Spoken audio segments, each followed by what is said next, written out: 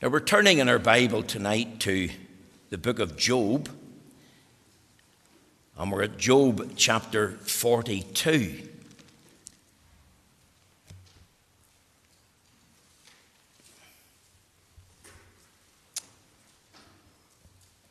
Job chapter 42.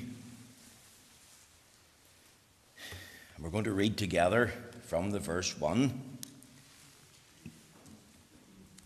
Let's hear the word of the Lord, reading, of course, from the Authorized Version. Job chapter 42, verse 1.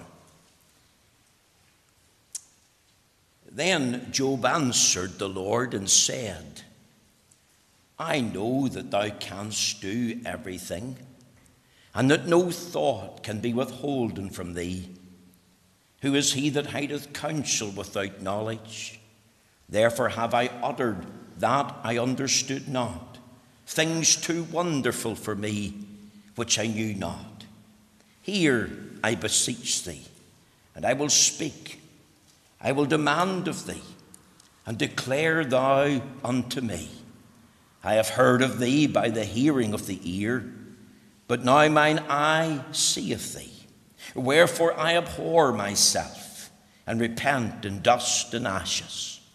And it was so, after that the Lord had spoken these words unto Job, the Lord said to Eliphaz the Temanite, My wrath is kindled against thee and against thy two friends, for ye have not spoken of me the thing that is right, as my servant Job hath.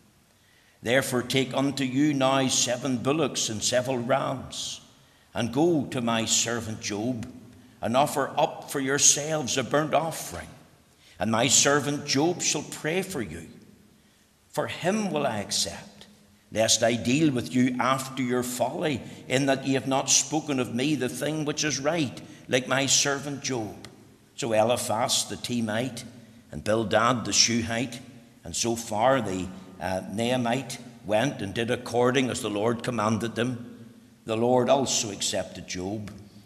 And the Lord turned the captivity of Job when he prayed for his friends. Also the Lord gave Job twice as much as he had before. Then came there unto him all his brethren, and all his sisters, and all they that had been of his acquaintance before, and did eat bread with him in his house. And they bemoaned him, and comforted him over all the evil that the Lord had brought upon him. Every man also gave him a piece of money, and every one an earring of gold. So the Lord blessed the latter end of Job more than his beginning, for he had 14,000 sheep, and 6,000 camels, and 1,000 yoke of oxen, and 1,000 she-asses. He had also 7 sons and 3 daughters, and he called the name of the first Jemimah, and the name of the second Keziah, and the name of the third Kieran Hapuk. And in all the land were no woman found so fair as the daughters of Job. And their father gave them inheritance among their brethren. After this Job lived 140 years, and saw his sons and his sons' sons, even 4 generations.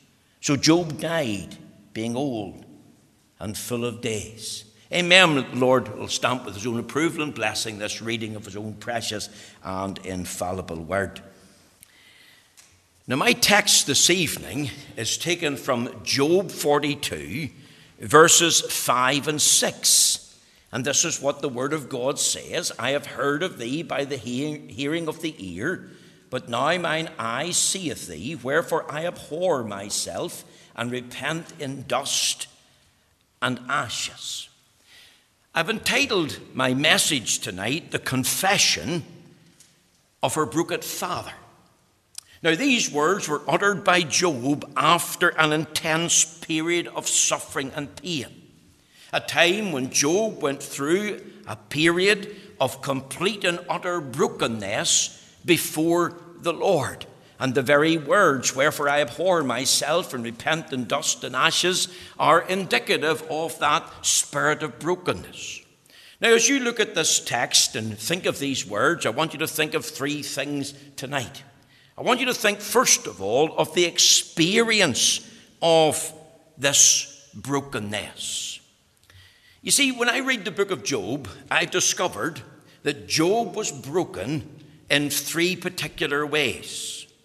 First of all, he was broken by suffering. So you've got to think now, and I want you to think biblically. The book of Job has 42 chapters in it. 42 chapters covering one man's life. There is not a lot of scripture.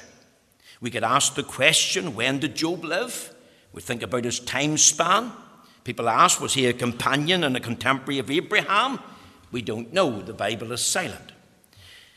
Where did he live? He lived in the land of Uz. Can we pinpoint the exact location? Was it in the plains of Jordan? Was it in the land of Canaan, Israel? Or was it elsewhere in the Mediterranean? We could ask the question, what way did he live? Now, we do know this, that he was an Old Testament believer.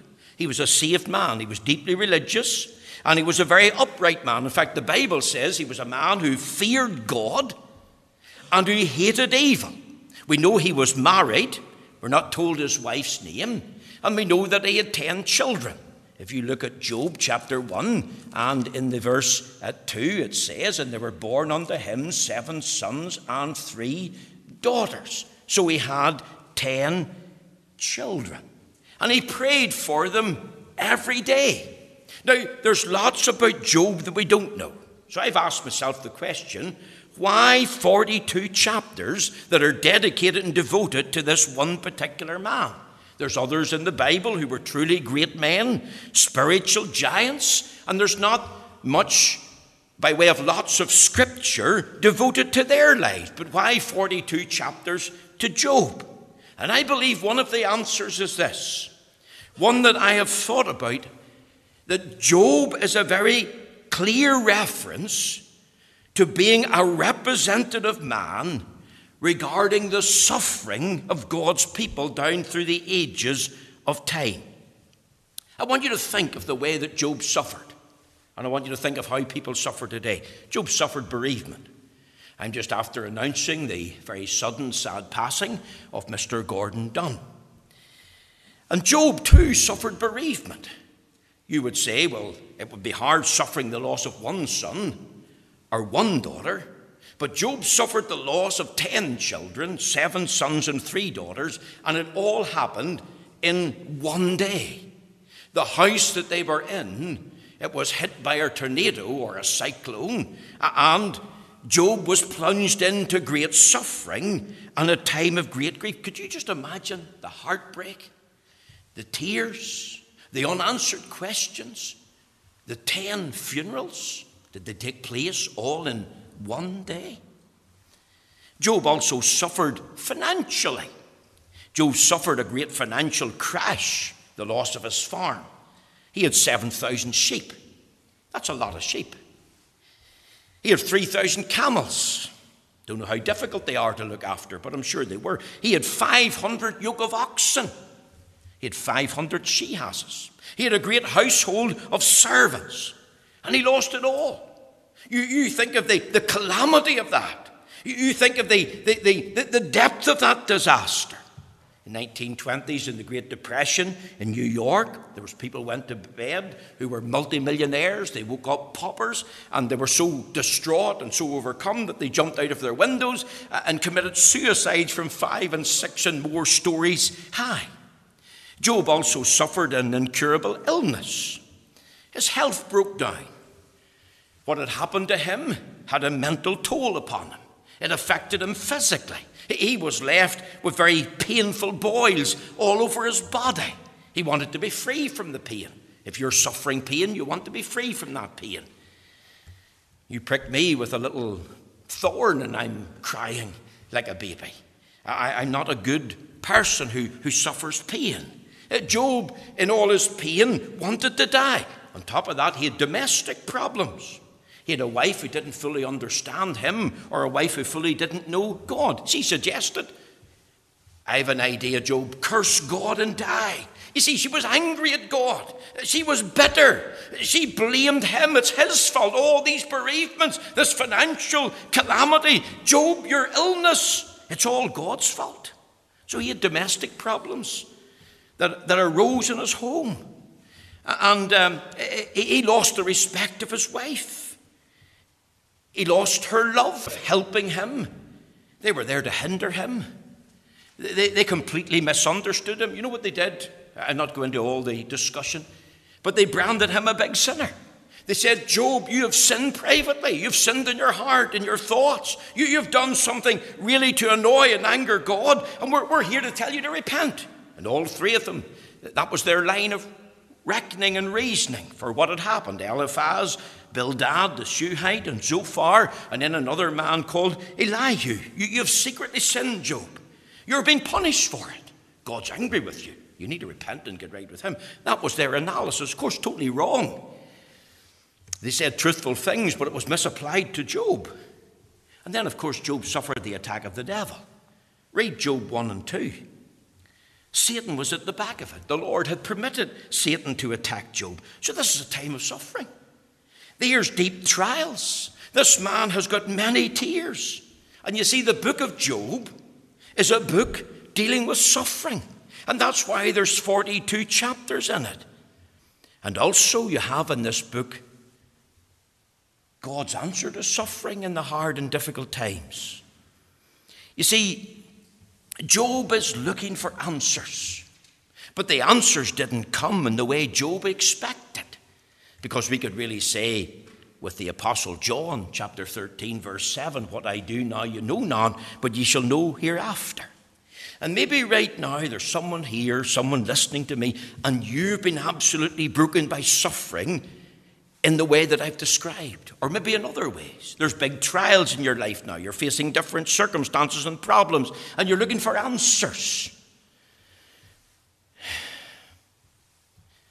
You're getting answers, but not the answers you expect.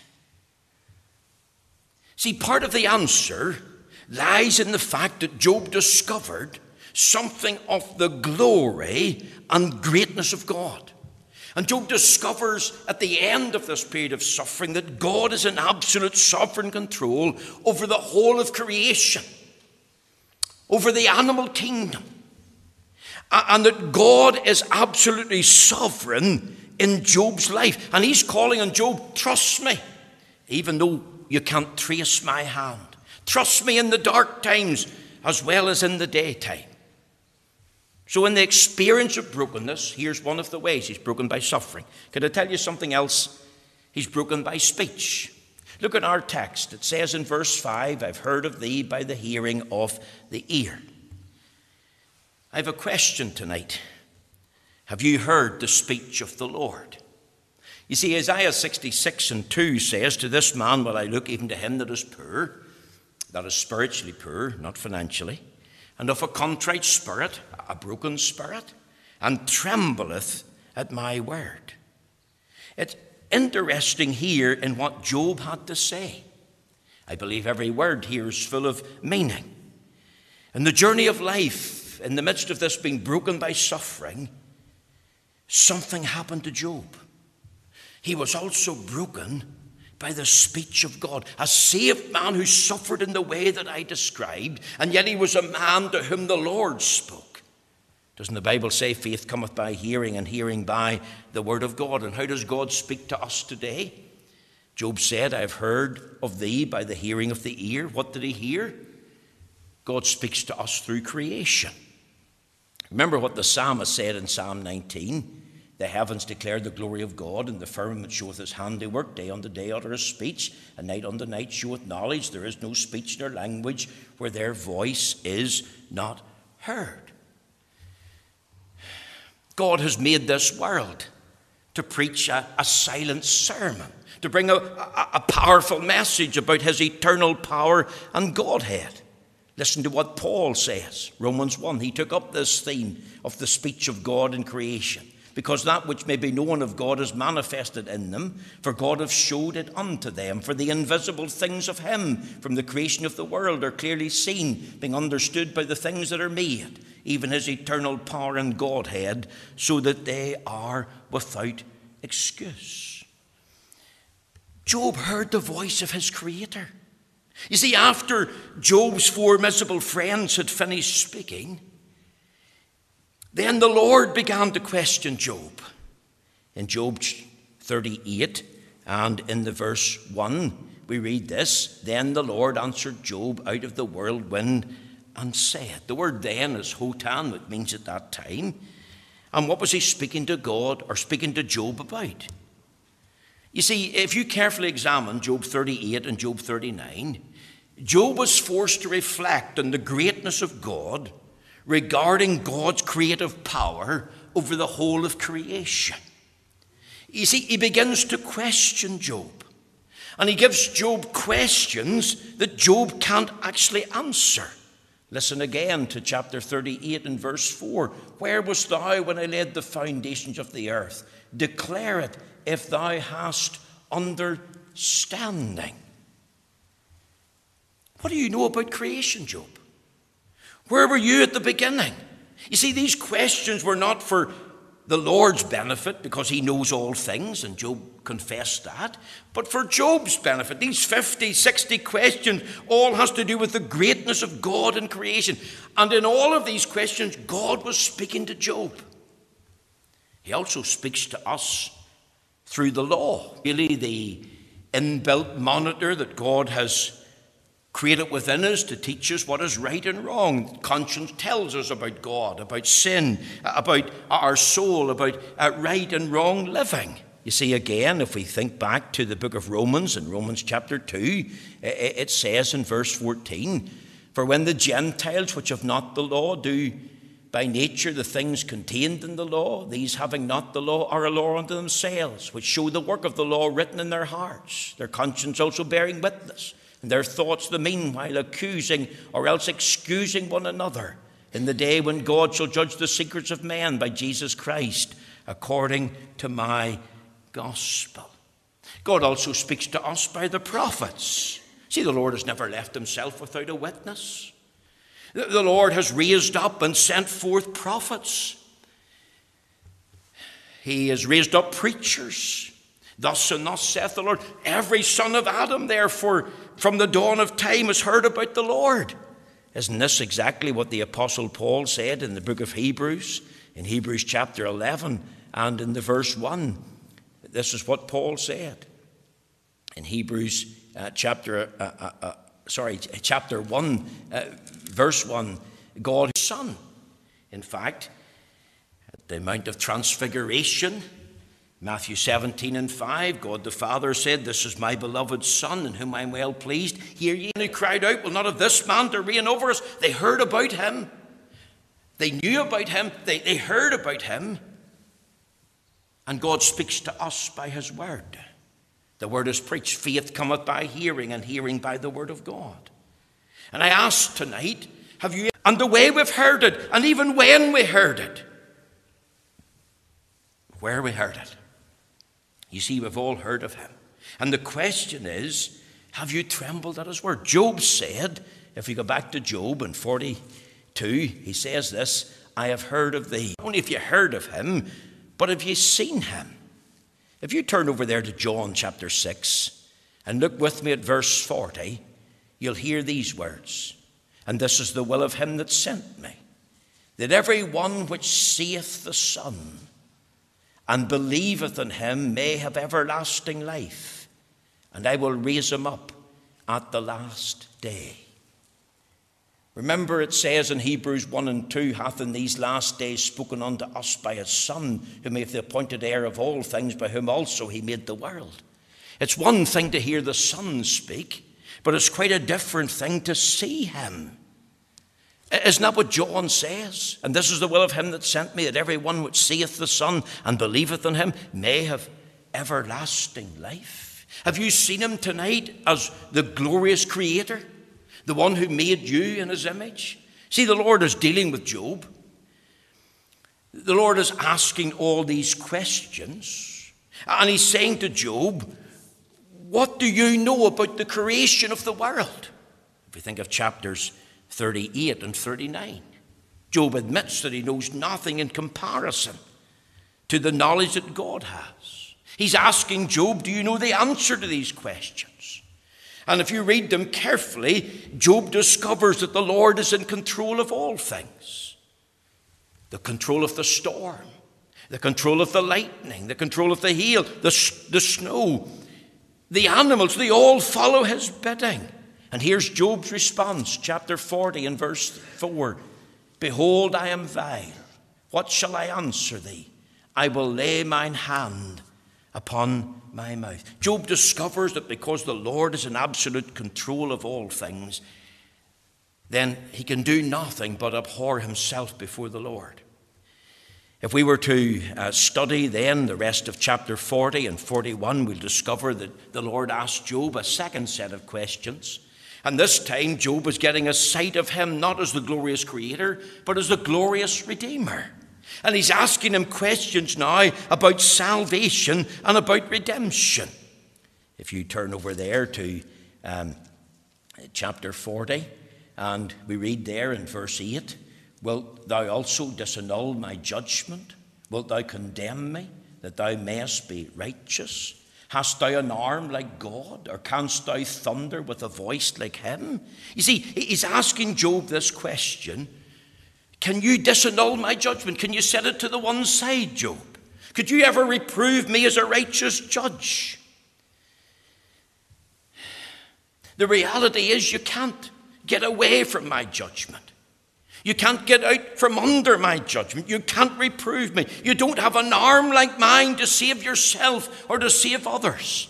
He invites Job to put on his best robe, to array himself in majesty and beauty, to take the voice of thunder and speak with power and authority. And he's asking Job in verse 14, canst thy hand bring about salvation? Can thy hand save thee? Job, bring the best, bring the mightiest, bring the proudest spirit you can, and ask yourself, can you do the things that I can do? And the answer's no. Job discovered he had no power to save himself. He says in verse 14, then will I also confess unto thee that thine own right hand can save thee. If you could do this, then I'll profess it, but you can't. That's what God is saying. You see, he points Job to two created animals, one in land and one in sea, called Behemoth, another called Leviathan, animals that men were afraid to approach, animals that men had no control over, animals that men could not take a sword to. And God is asking Job, well, what sort of arm can control such creatures in land or sea? And there's only one answer, the arm of the Lord. And who is the arm of the Lord? It's none other than the Lord Jesus Christ. See, think of Simeon tonight. He was an old man. What did he say? Now lettest thy servant depart in peace, for mine eyes have what? Seen thy salvation. He's seen the salvation of God in the face of Christ. And Job said, but now mine eye seeth thee. What did he see? The glory of God as creator. The glory of God as Redeemer. That essential glory, that eternal glory, that sovereign glory, that powerful glory. And he realized there's nothing I can do. Only God can do all things. He bowed his head and cried in his heart, how great thou art. Like Abraham, he rejoiced to see this glory of God. Whenever Isaiah saw the glory of the Lord in the house of God, what was his response? Woe is me, for I'm undone. I'm a man of unclean lips, for mine eyes have seen thy glory. And here's the experience of brokenness. Broken by suffering. Broken by speech. But broken by a sight of the Lord. I wanted to move on quickly, and it will be quickly. The evidence of brokenness. Look at verse 6. Wherefore? The word wherefore means in light of this, I abhor myself. The word myself's in italics. Wherefore I abhor and repent in dust and ashes. See, what impact did Job's brokenness have upon him? This suffering, the speech of the Lord that he heard, the sight of the glory of God that he was given. Here's the answer. Wherefore I abhor myself and repent in dust and ashes. In other words, he's seen the guilt and shame of his sin as never before. Sins of thought, sins of word, sins of deed. And he humbled himself before the Lord. He was broken in the dust. His pride was smashed in his heart. He was at the place, I am nothing and I have nothing and I can do nothing to recommend myself to you. You see, if you really feel the pain of true suffering in these ways that I've described, and you hear the speech of the Lord in all the ways that the Lord speaks to us, in creation, in law, in conscience, by his prophets, through his Son, by his word, and you get a sight of him in the eternally essential reality of his glory, you can't be okay. You'll never say, well, I'm not as bad as that fellow is. You'll never say, well, I'm as good as someone else. You'll never say, well, I'm religious and I go to church and I'm respectable. You'll never say, well, I'm basically a good person. Because once you get a sight of the glory of God and realize the holiness and righteousness of the Lord, then you'll humble yourself, even as Paul was urging, for all have sinned and come short of the glory of God. Isaiah said when he saw the glory of the Lord, woe is me, for I'm undone, I'm a man of unclean lips. See, the glory of the Lord, it reveals our sin. It reveals our shame. It shows us our true self. Now here's the question tonight. Have you ever seen the glory of God as Creator? How do you react in his presence? Do you say with Job 40, verse 3, in answer to these questions, getting a sight of glory of God as Creator, behold, I am vile. Have you laid your hand on your mouth and were silent before him and nothing to say, no protest in his presence? Have you also seen the glory of God as Redeemer? Only the arm of the Lord can bring about salvation. Have you experienced the same thing, wherefore I abhor myself and repent in dust and ashes? You see, once Job got sight of God's glory as Creator, sight of God's glory as Redeemer, he became a truly humbled and a truly broken man. And I have to ask the question, have we been broken by a sight of him? A sight of him by faith, a sound of him by faith. What have we seen and heard? What impact has it had? You see, there has to be the evidence of brokenness. And isn't this one of the things that's marked by absence? The opposite is someone full of pride. John the Baptist said, he must increase, I must decrease. But if we have truly sight and sound of him, pride will be broken, because pride's a sin. Think very quickly and lastly, the effect of this brokenness. You see, at the end of Job's period of suffering, when he heard this speech and got sight of the Lord, he now had a proper view of the Lord. And there's a difference between having a proper view of the Lord and a wrong view of the Lord. Many have a wrong view of the Lord. Their judgment is cloudy, and their view of the Lord is dimmed, and it leads to all sorts of errors, and it leads to all sorts of problems. And what we need to have, even in suffering, is a proper Godward prospectus. And we need to be filled in our hearts and minds with a true knowledge of him, who God is. It's very important, the God of the Bible. And we need to have a true and proper prospectus of our true self. Far too many think, well, I'm respectable, I'm religious, I'm righteous, I'm good in my own eyes. There's a lot worse than me in the world in their moral character and behaviour. But you see, what they're doing is leaving the Lord out. They're leaving the reality of their own sinful depravity out. But once Job got a renewed vision of the Lord and had a proper view of the Lord in its right prospectus, here's his reaction. He said this, who is he that hideth counsel without knowledge? Therefore have I uttered that I understood not, things too wonderful for me, which I knew not. Job was thinking and saying, all that I know is nothing. It's only a little thing in comparison to all that God is and all knows. Not only had he a proper view of the Lord, but he had a deeper view of the Lord. Do you know one of the scriptures that I love? It's in the meet and greet area as you come into the main meeting house here. And it's these words, "Be still and know that I am God." Psalm 46, verse 10. And you see, once we have a proper view of the Lord, that should lead to a deeper view of the Lord. And once we begin to know him in a greater and deeper and a better fashion, that will impact upon our lives. You see, I believe tonight that a proper view of the glory of the Lord will have such an impact in our lives that it will change and transform us. That's what it did for Isaiah. You read the first 5 chapters of Isaiah. He was a preacher, just like me. And he went about preaching woe and judgment on everybody.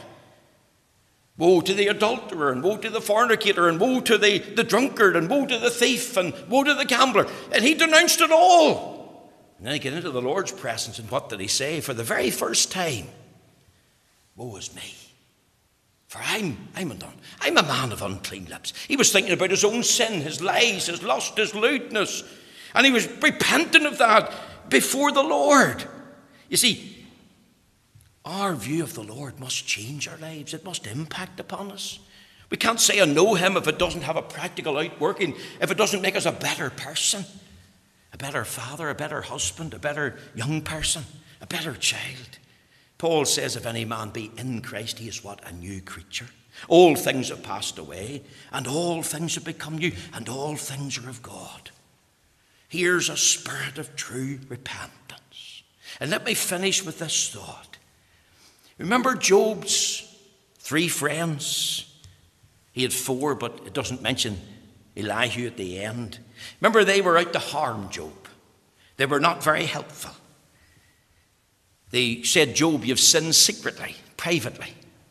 God's punishing you. Now, that was a wrong thing to say to Job. But Job wasn't bitter.